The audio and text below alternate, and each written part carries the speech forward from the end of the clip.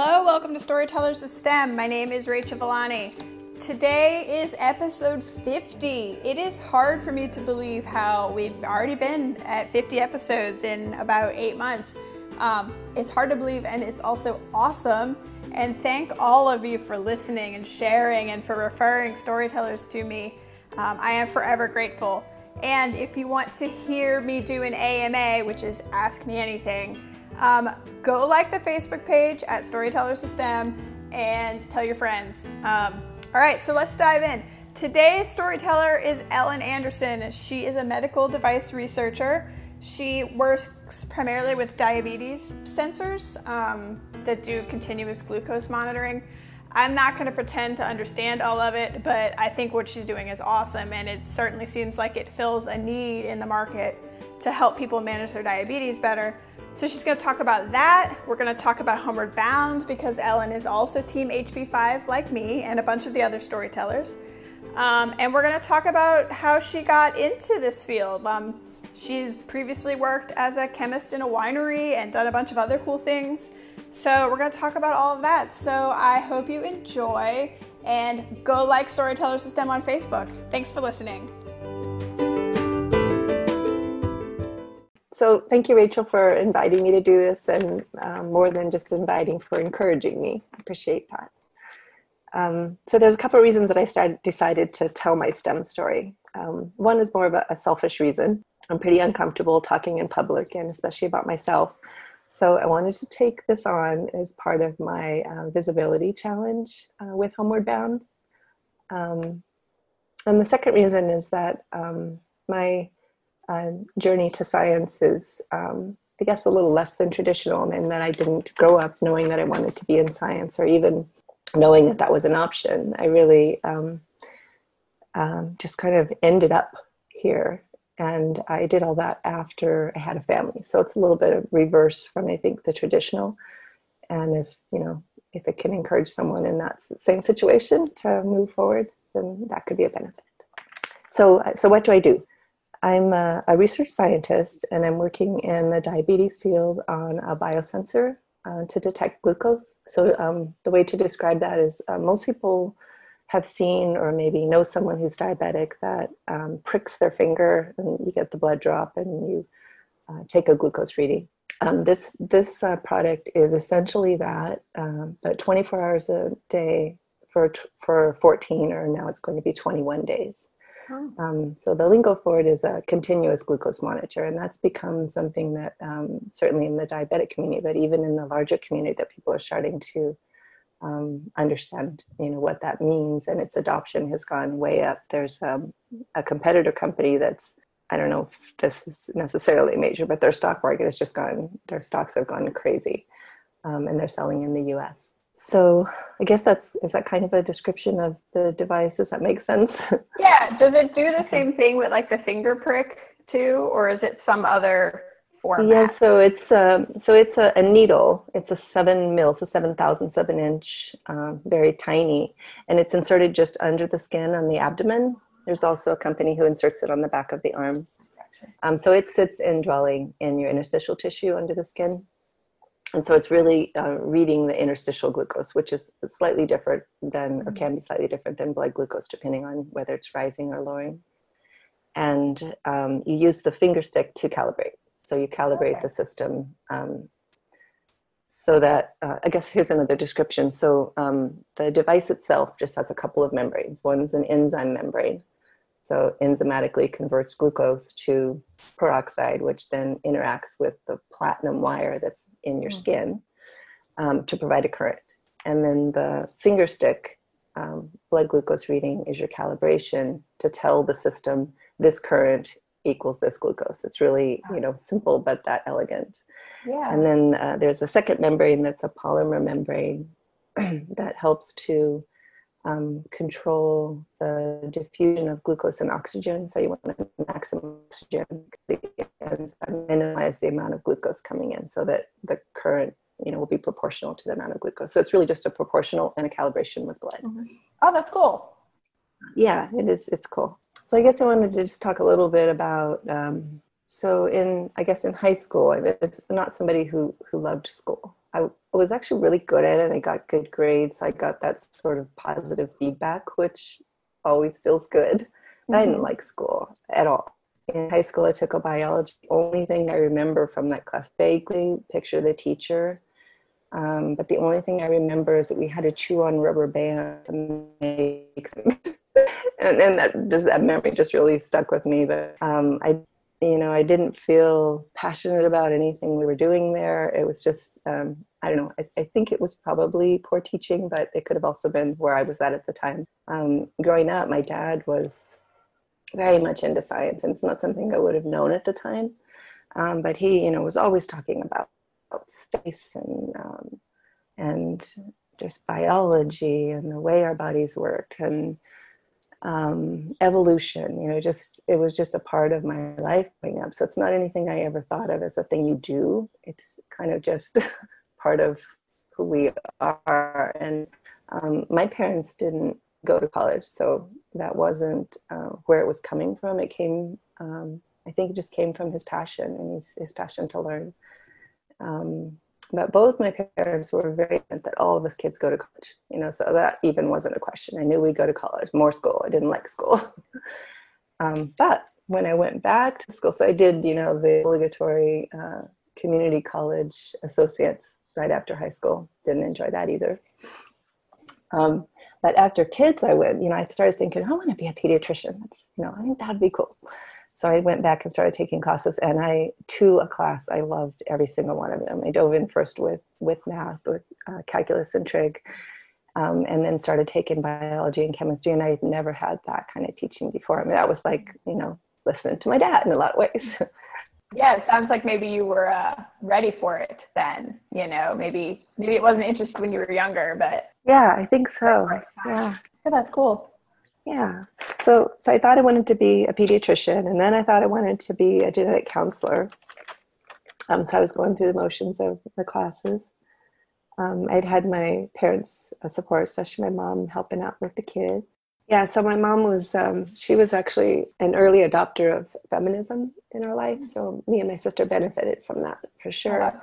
She always made sure that we understood that we could do anything. So I appreciate that. Yeah, go mom. That's awesome. Yeah, she's a good mom. Okay, so as I said, I started back to community college, taking biology and chemistry, and then a temporary lab position had come up and was announced in the chemistry class. And so I took a job at a winery for the crush season. That was so much fun. I did that 3 years in a row. And so I got to work in the lab there and kind of start to, see what that feels like outside of a school lab. And I really enjoyed that. Yeah, it was a good memory, getting up real early in the morning. And so I had to drive about 25 minutes. And on the way in, they had me stop, at some of the sort of, again, they're satellite wineries, but places where the juice was, and collect juice samples. And, we got to try all the juice and do all the tests. And it was very cool. Enjoyed that a lot. And then I transferred to UC Davis, and I guess before that, I took a job at the Veterans Administration, and it was a neuroscience lab. And so that was, more of a full-on lab, a little bit different than the winery, of course, which just has a limited number of tests, but the environment was fun. The VA hospital was, I guess the research lab was really right near the VA hospital. And so they were doing research on brain and often would, do some cadaver research as well. And my first week there, my boss, had told me to put gloves on, and he took a human brain out of a bucket of, I guess, formaldehyde and put it in my hands. And I was hooked.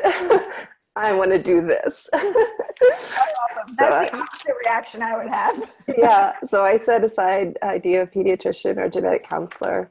But I had already applied to the university to be in a subset of biochemistry, which was focusing on genetics. So I just went ahead and headed down that path. When I transferred to the university, my VA job was the opposite direction by about an hour. And they had known a new professor that was starting up at the Neuroscience Center at UC Davis. And so they recommended me, and she hired me. And basically my first day, we walked into an empty cement floor room. So we got to build a lab, you know, basically design and build a lab from the ground up, which was really, really fun and good for me. Yeah, that's cool. And it's probably a great Yeah. experience. Yeah, really just to understand, I mean, even all the infrastructure around the gases you need to get in and the chemistries and piping Yeah. um, and she was working on the vestibular system and the animal model was zebrafish. Oh, So we were cool. working with, yeah, it was kind of cool. So the zebrafish, I guess their vestibular system doesn't develop until after they're born. So they're the perfect model for, um, you know, seeing what goes on there. So the Canadian Space Agency built this little, I don't know, 3x5 aquarium that had two sides to it. And we were working with them to send the fish up on, gosh, what's the floor? Cape Canaveral in Florida. Oh. So we got to go out there a couple times. They never actually launched while I was there, but that was kind of the plan. So I was working with little zebrafish and keeping tanks of fish alive and collecting their eggs and injecting dyes into their tiny little vestibular system. And so yeah, I loved being in the lab for sure. That's cool. Can you tell me what the vestibular system is?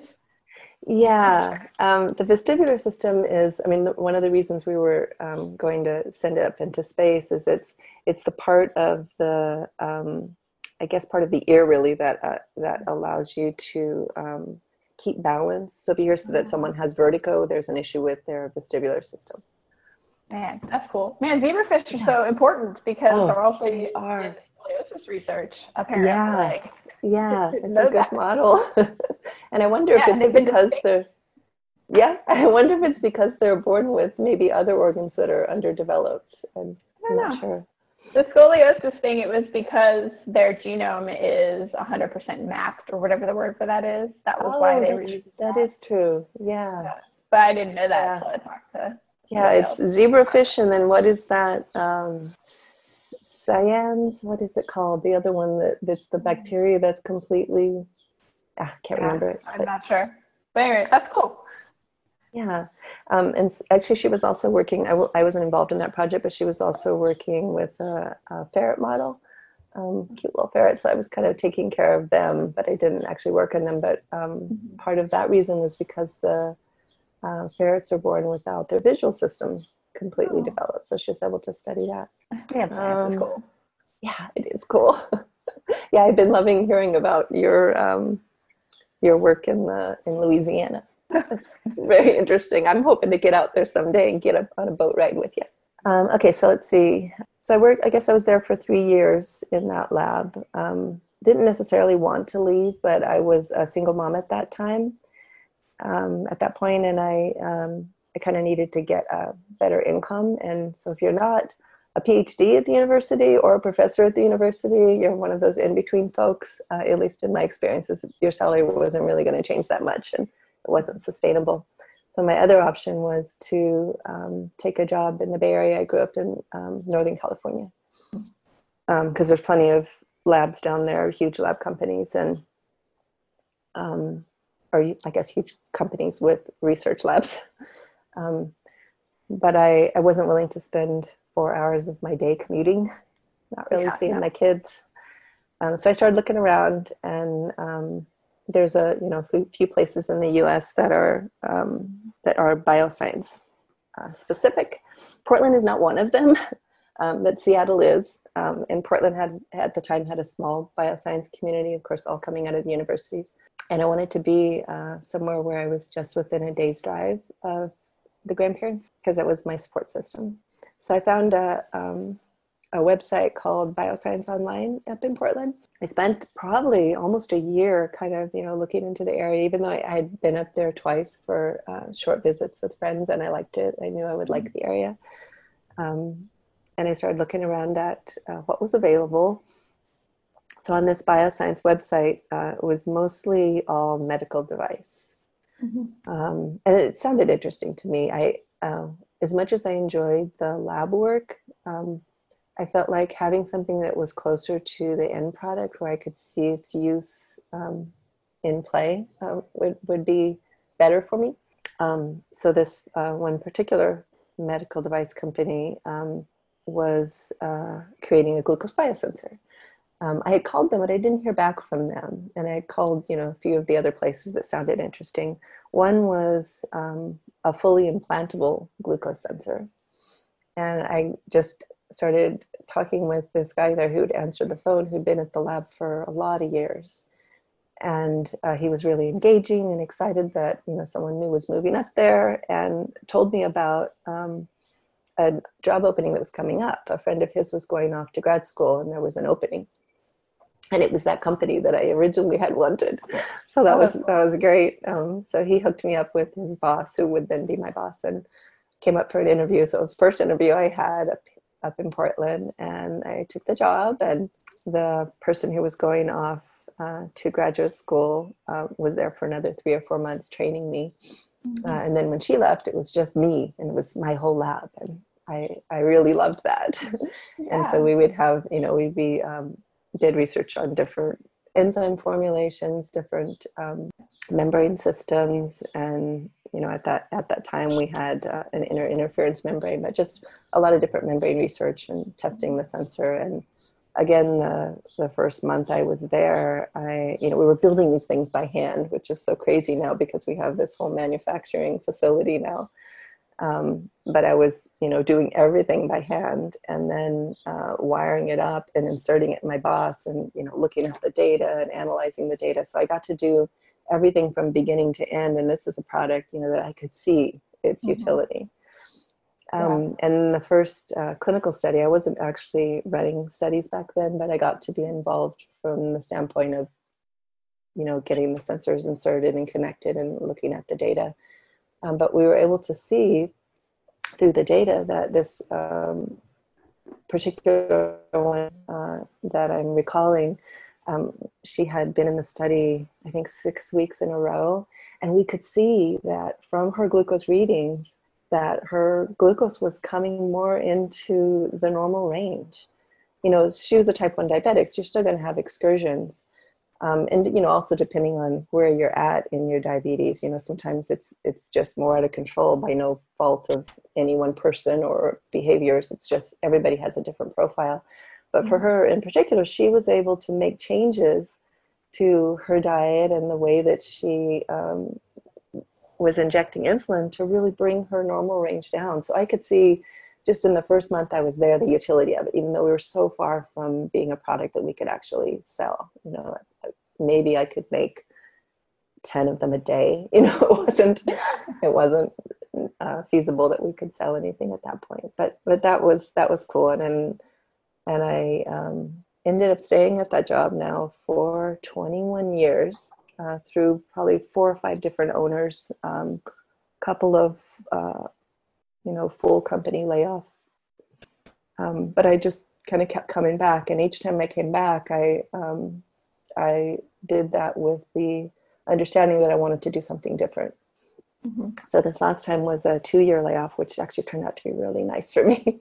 They ended up, it was a big company, Bayer out of Germany, Bayer Aspirin, everybody knows them as. But they've ended up paying a year's salary, so I didn't have to worry about the financing at that time, and had all this time off. So it was fantastic.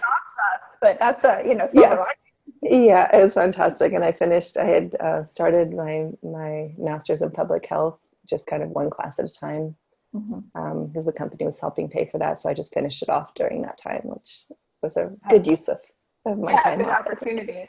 Yeah. So this last time in, I asked if I could work on clinical studies and do regulatory work. And I really didn't have the background to do that, but we're still a small enough company that that they let me do that on the on the condition that I would come back if I could. Yeah. And so I've really enjoyed the last 3 years just digging into it. I've had the freedom without being micromanaged to just, dive in and figure it out and do it. And then it's also afforded, just kind of outside of work, it's afforded me a huge opportunity to travel so much. So we've done most of our studies in the former Yugoslav, but there's been enough time in between studies, and my partner would come over, and he and I just traveled everywhere. And so I think the first time I let's say I went to Guam when the kids were little, but it wasn't until I was 50 that I took my first trip to Ecuador and the Galapagos Islands. And so that's been a great part of all this. So being able to do something that I love with all the opportunity that's built into it. And then regulatory, you know, that's a much bigger animal, or has been for me, than clinical. Clinical's straightforward. Regulatory is also straightforward, but it's so much more involved, and it's going to take some more time to be fully integrated. But I was able to put together the technical file. I was kind of the main person on that for getting approval in Europe, and we got our CE mark approval. This would be the equivalent of an FDA approval in the US, and we got our CE mark approval last November. So it feels like I've come full circle. Yeah. Oh, that's really cool. And I love that you get to travel, because I mean, that's just like a nice fun bonus, right? You know? So nice. Yeah. And it's always unexpected. So we'll be here, you know, for maybe 3 months at a time, depending on how many studies we're doing, how long it is. And then something will get delayed. And this was what happened the first time. Something got delayed, and suddenly I had 6 weeks and I didn't have to go home. So it was amazing. Yeah. So we just took off and went everywhere. Yeah.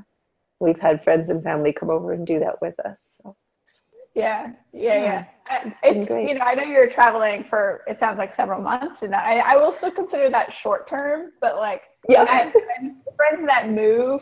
I'm like, hey, you gotta go somewhere cool so I can come visit you. But even if you go somewhere for a couple of months, like, there's still opportunities to go visit, right? So that's cool. Yeah. If it wasn't for grandkids, I feel like at this point we'd be moving somewhere else. There's just so many cool places. Yeah. Well, that's what travel's for. So you can have both. Basically. Yeah. So where I'd like to go from here, and part of this is driven also by grandkids and just wanting a little more flexibility in my life. I've been probably really since the past 3 years, so it probably started when I was laid off, looking into consulting. I had a boss, I guess before the layoff, and she was phenomenal. She was just really encouraging and you know, trying to help develop her people. And she tried to get me to be the lab manager for a while, managing people, and I was really resistant to that. And it's not something I enjoyed at all, but we, you know, gave it a try. And then she sort of introduced me to the concept of managing projects, and that's what I do well. You know, just give me a project that I may not know anything about. Let me dig into it. Give me the space to dig into it, and give me a resource when I need it. And so I've really enjoyed that. So I feel like that's kind of helped me to segue into, I guess I call it consulting, but really maybe it's a little more contract work around biocompatibility. And so I've gotten into a couple of, I guess 3 now, consulting agencies that will give me work every now and then. And with a full-time job, you don't really want work all the time. You just want it every now and then. So that's helped out. And then I think as one of our homeward bound challenges, I'm going to put together a website and kind of try to move forward with that. I've already talked with my current boss about going half-time at the end of the year, so I can really kind of pursue that. And then maybe by the next year, get out of there fully, so that my idea, at least, may be a little bit romanticized, but my idea is that then I can go be with my grandkids on the coast, and I can be there for a month. And certainly I'm working, but I'm there with them, and my other grandson is currently in Hawaii. I can spend some time there. I can be down where my parents are. I can go live in Spain for 3 months, and, you know, can do it from anywhere.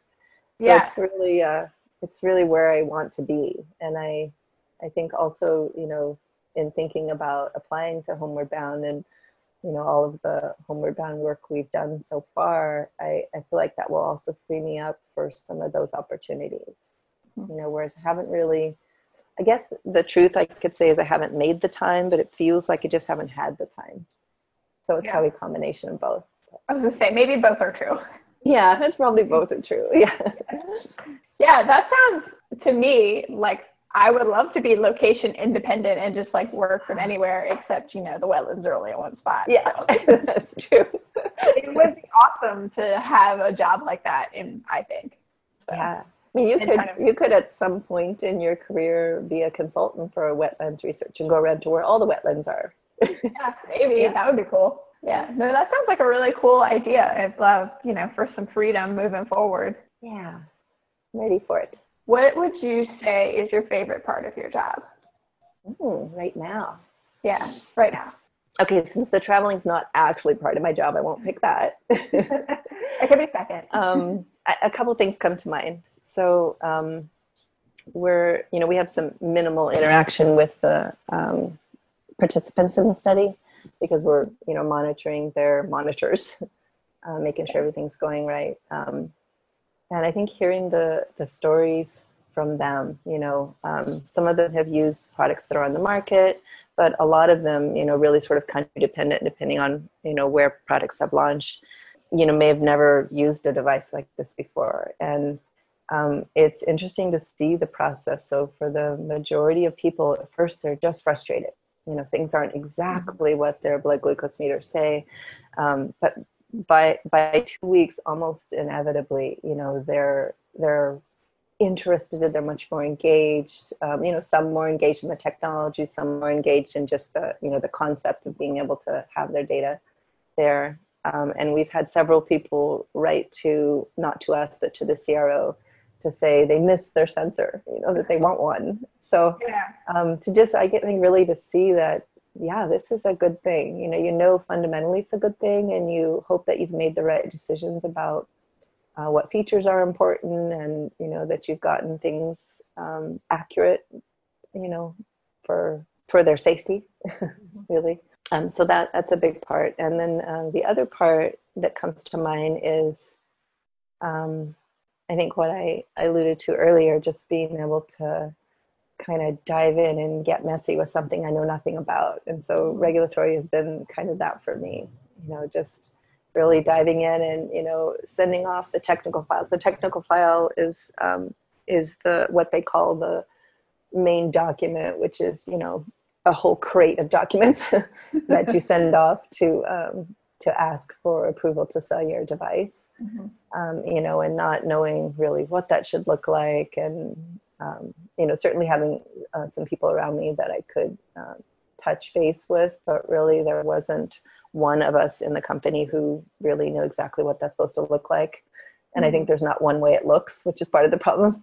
Yeah. But just diving into that and being let go, and then having that succeed in really what we found out was record time. We started the process in May. I think we turned it in September and had approval by November. And wow, that seems fast. It's sort of unheard of, yeah. So, yeah. So that feels really good. Yeah. Being able to help people and then see how it helps people sounds like that would be really fulfilling. Yeah, it is. And then when we were traveling around, I think we were on Santorini in Greece, and it was end of season. So there weren't that many people around, and most of the places were closed. And even with that, I saw 3 people, because they're in swimsuits, you can see their device, 3 people wearing the device. I wanted to run up to them and ask them about it. It wasn't our device. Of course, we weren't on the market then, but it was competitor devices.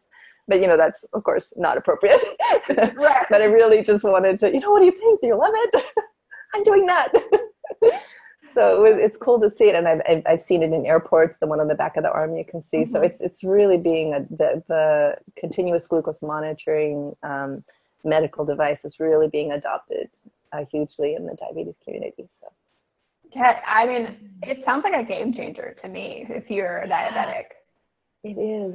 The biggest thing that, from my point of view, that's been the issue with adoption, because these have been around for a couple of decades, is that people, and when I say people, I guess I mean physicians, maybe users, I don't know because I'm not diabetic, but that they've gotten so used to the idea that their blood glucose meter reading is the gospel, that when they take a reading, that value is absolute. And the reality is that it's certainly gotten better, but I would say even 5 years ago, the best meters on the market are plus or minus 20%. Not 20%, but plus or minus 20%. Wow, that's a big difference. Accurate. That's a big range. Yeah, but they've got, that they've become the gospel. These VGMs are. So when people are getting readings once a minute, 24 hours a day, and they're comparing it to their blood glucose meter, they're going to see that accuracy is not, the absolute truth is not what you're getting. What you're getting is a better understanding of what happens to your glucose when you eat what you eat, when you do what you do, when through no action of your own, just at 2:00 in the morning, your body glucose goes up, so you start to understand what these trends are. And then maybe, in that scenario, instead of, or maybe let's say your blood glucose drops at 2 in the morning, and you've known most of your life that you're waking up, at night knowing that you need to get something. Well, now you're looking at a pattern and you see that this pattern is repeated. So instead of, giving yourself a glass of orange juice or something that could spike you before you go to bed, you can it just gives you tools to make different decisions about how you might manage your diabetes. So in not being diabetic, I can't say that was 100% certainty, but this is what I'm understanding. Seems like that would be really valuable. I mean, again, I don't know for sure, but seems like it. Even as I've gotten older, so I've worn thousands of these things, as you do in research. And when we first started using them, we had a 21 gauge needle, which is pretty good size needle and really hurts. And now, I don't remember when it happened, but now we're the only one on the market that's inserted without a needle. Oh. And the concept is, maybe, I think most people have kind of heard this before, if you take a straw and you're able to fire it fast enough and straight enough into a tree, you can stick it into a tree concept. So we're firing the sensor straight into the skin without, which helps with a lot of things. So inserting the needle often blood at the site, which, then kind of, your immune system insertion regardless, but having blood at the site sort of exacerbates. And I'm 57 now, older. Let's say I'll back up a second. So Dr. Pepper addict from the time of my first job at Taco Bell. Before that, I didn't even drink soda. I was a sugar addict, but didn't drink soda. I loved it, and it's a very high sugar product, along with all things negative about that sort of behavior. But it wasn't until the last maybe 5 years that I started to see a difference. I'm wearing these sensors, and we're taking blood glucose finger stick measurements, trying to make decisions about accuracies and about algorithms and what we need to do to improve the product. But not being diabetic, I didn't use it in the way that it's intended. And I'm still not diabetic, but as we age, things change, and I can see those changes. So it actually helped me to get off Dr. Pepper. So gosh, I said 5 years, but it's been about 15 years. So it helped me to realize that was, something I need to get rid of. And then it's also helped me with my food choices, just seeing what my glucose is doing based on what I'm eating. So even outside of the diabetic community, this could be used as a tool for someone who's just trying to, I don't know, we would certainly wouldn't want to recommend it for a diet, but just as an understanding of food intake and what its impact is. So, because that certainly helped me. It's interesting that because you're not diabetic, you saw what the different things did to you too, and it still like sparked change. You're like, oh no, this is gonna work. Yeah. So I think that's something that helps people just eat better in general is valuable, even if it's just like the knowledge, right? It doesn't have to be the device. I think so too. Yeah. I think we don't often think about what that Dr. Pepper does to us. I know I've tried not to.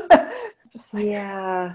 I certainly didn't. Right, yeah. It was my drug. Yeah. Yeah. Yeah. It's not great. It's not. So much of what we do to our bodies is not. It's cool that helped you, understand how things operated for you a little bit better, which is cool. Yeah. So you're going to, even as a non-diabetic, of course, you're going to get a glucose spike, but that spike was getting higher and higher. And so at some point you're kind of overwhelming your body's ability to deal with from an insulin standpoint. Yeah, I could see that. I'll rethink that Dr. Pepper next time for sure. Isn't it great? You know, instead of the whole thing. I've had at most one a year, but I still love it.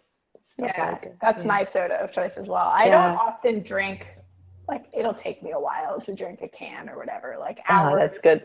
Yeah, that's good. A bottle will be 2 days or something, but still a lot. Yeah. So we haven't talked about Homeward Bound at all. Yeah, you want to talk about that? Yeah.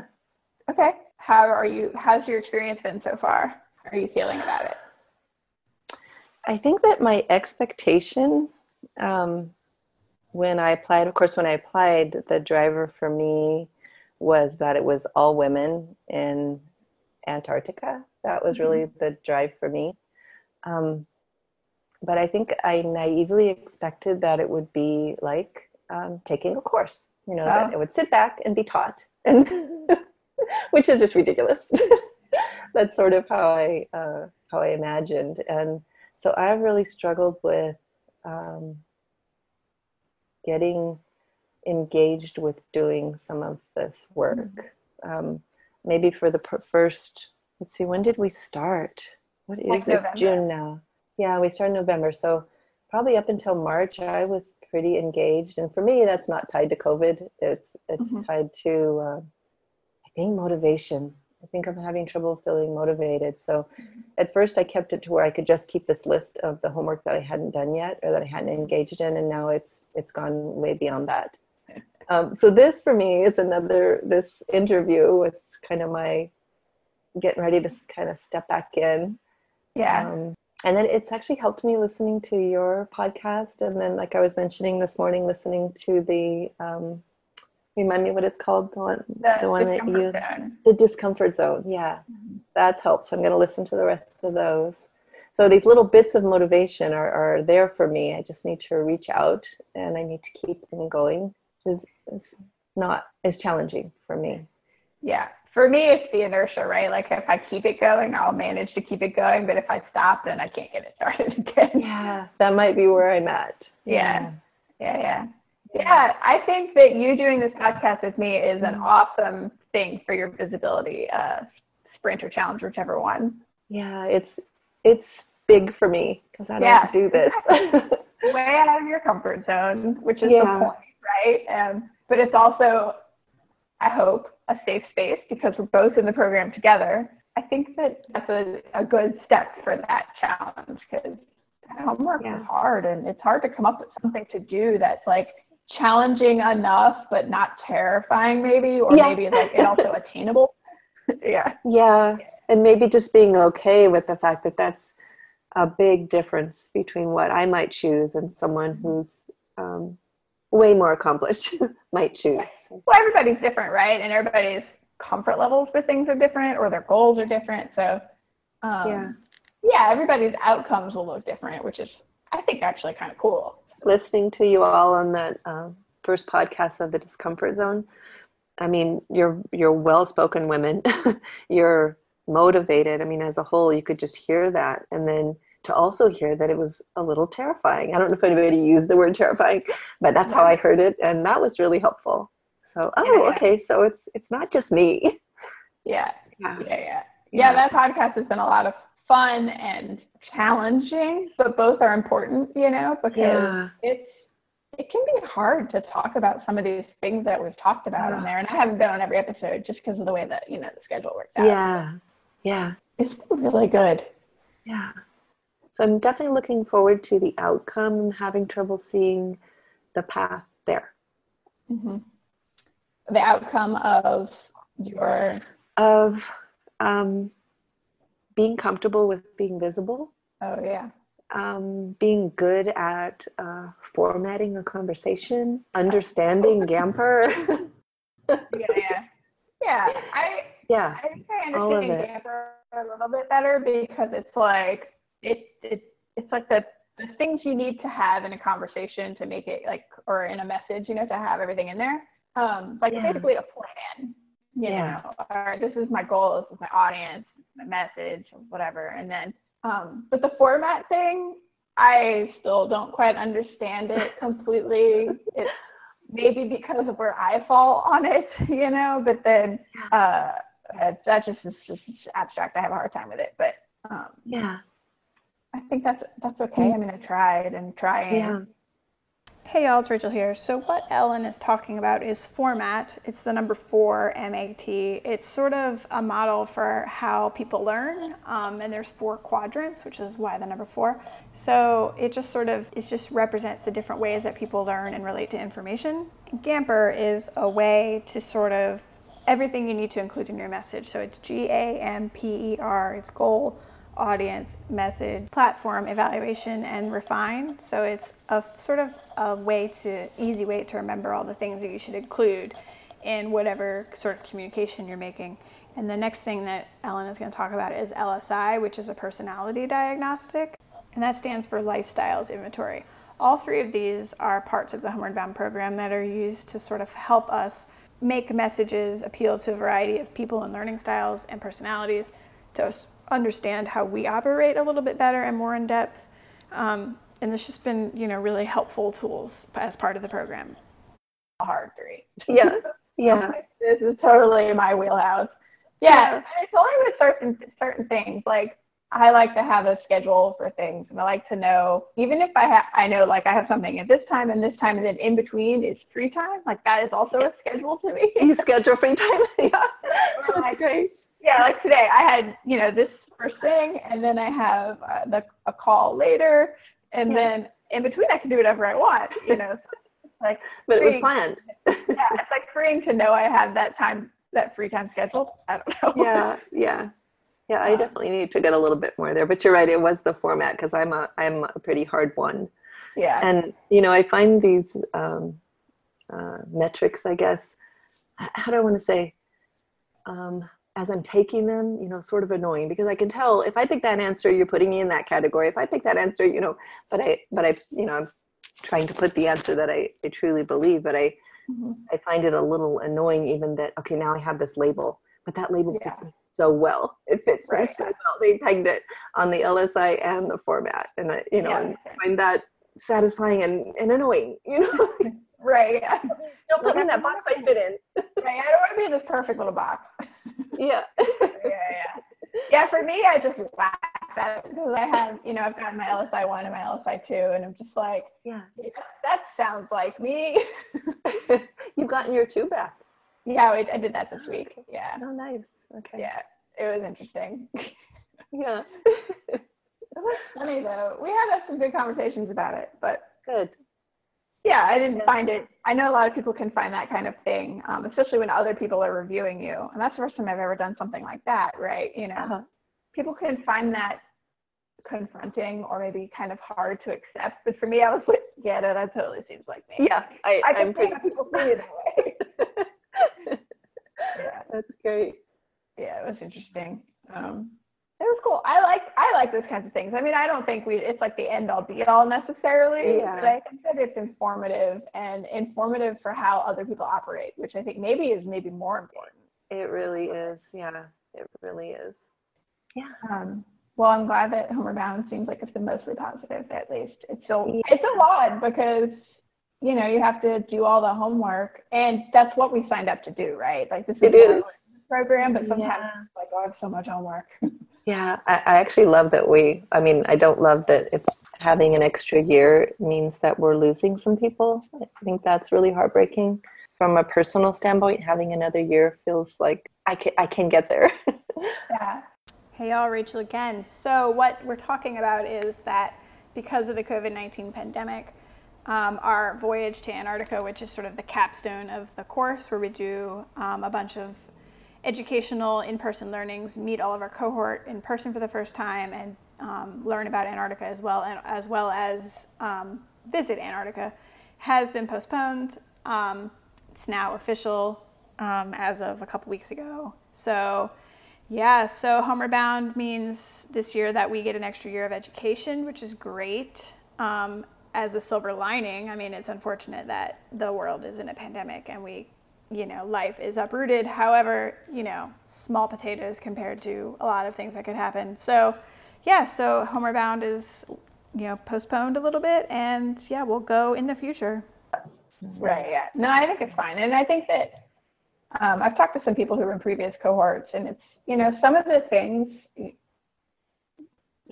multiple people have told me just like do what you can do and do what's like most applicable to you and do what you can. I don't know that they necessarily expect everyone to do everything on, maybe they do, but I don't think that happens, Yeah. Yeah, I probably have to stop thinking of it as a task list. That's probably not a healthy way. Yeah. I've given up on the reflective journaling because I don't like doing it. I don't like it. I don't get anything out of it. I can't think of anything to write when I sit down to write. Okay. It doesn't do anything for me. So I've given up on trying to make myself do that. Yeah. Even though everybody says this is like super helpful. I'm like, but I still don't get the point of it. And I like people keep telling me the point of it, but it just doesn't click. So yeah, I'm not sure that it feels, as I'm also not a journaler, I'm not sure that it feels like I'm getting anything out of it while I'm doing it. But I think the benefit for me will be that I can look back and see my growth through what I've written. I think maybe that's the idea. But the idea of maybe to look back. Maybe. The idea of like sitting down and writing about stuff just sounds terrible. I process that kind of stuff like when I go run or bike or whatever. That's my process time. And then if I go for a run and then I've processed whatever it was I was thinking about, then I definitely don't write about it. You're done. So that just doesn't work for me. Yeah, which, it's interesting because this podcast spawned out of the visibility sprint thing where it was like assessing how visible you are for things. And it's like, oh man, I probably talked about this in other episodes. I'm like, I have things I can do. Like I had started all these different social media things and a book club and stuff. And I was like, but I have things I could share, but I have a finite amount of things I could share. And they need something that's like location independent, because I'm in the field a lot or in hotels or whatever. So I needed something that wasn't requiring me to be in a certain spot at a certain time every week or whatever. And so just being able to just wherever my laptop and internet is, and then scheduling things, like moving forward, is kind of ideal for me, but I never would have come across it if it hadn't been for that. Nice. So how familiar, I think you're the generation of podcasts, but how familiar were you with actually hosting a podcast? Oh, negative amounts of familiar. Yeah, that's great. I was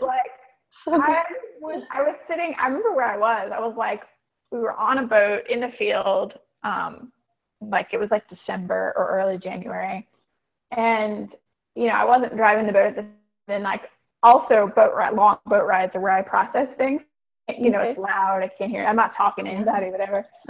And so I was sitting here, I was like, I wish that I could just tell stories about things on my own terms and not be interrupted, because I have a hard time in groups being interrupted because I'm kind of an introvert.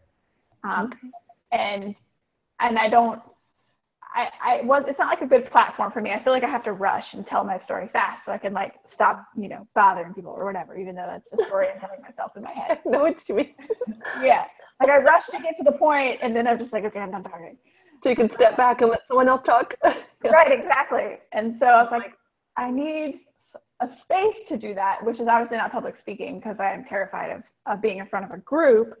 And then I was like, well, what can I do? What can I do from my computer or something? And as I was just mulling this on this 45-minute boat ride, I was like, I could do a podcast. I like telling stories, but I don't want to write them down because that feels cheap. And nobody's going to interrupt me. And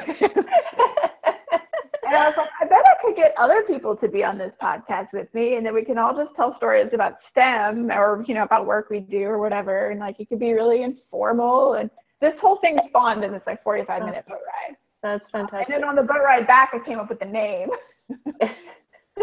And then I think it was a couple days later where I just I'm sitting in the same spot. I sat at my table.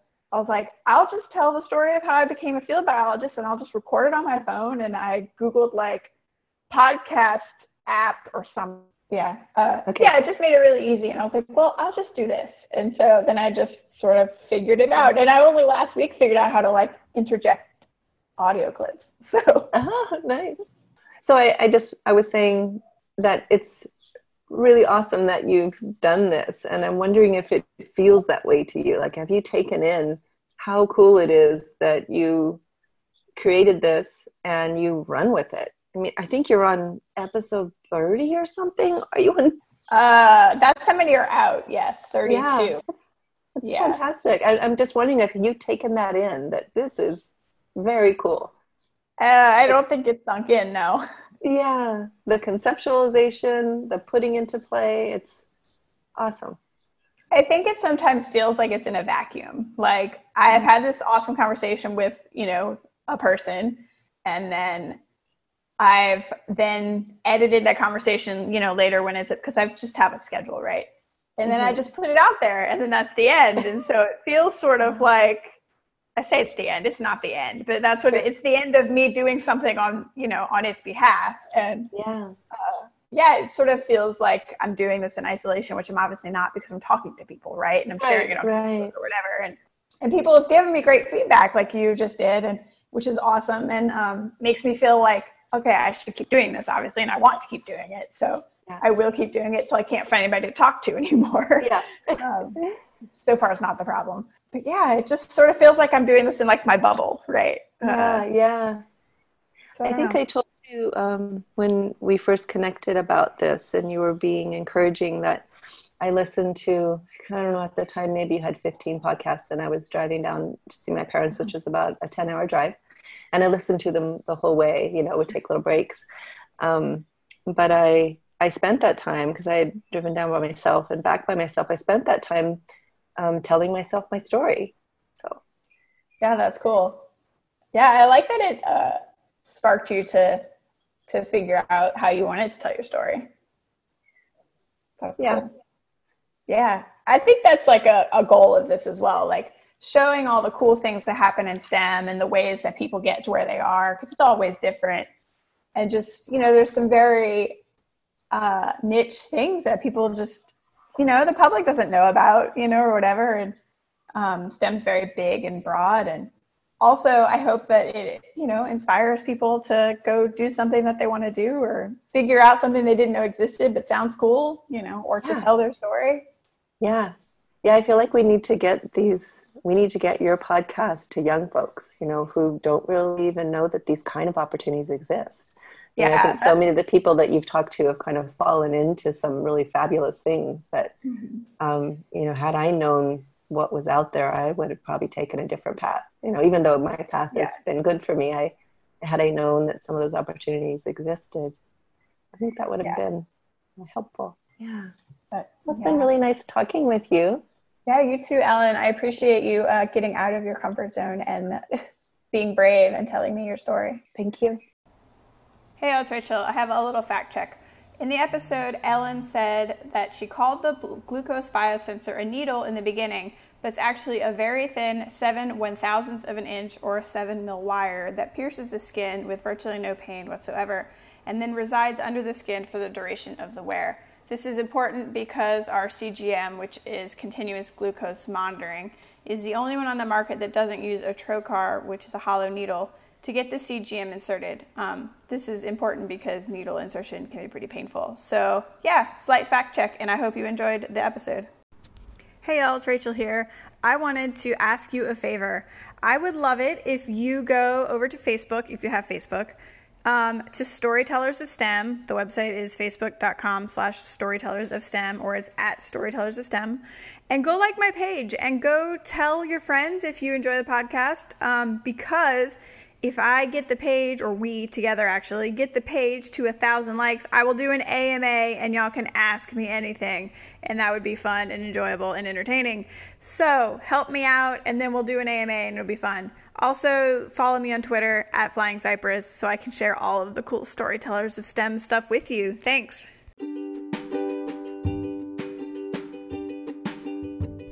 Hey y'all, it's Rachel. I hope you enjoyed this episode of Storytellers of STEM.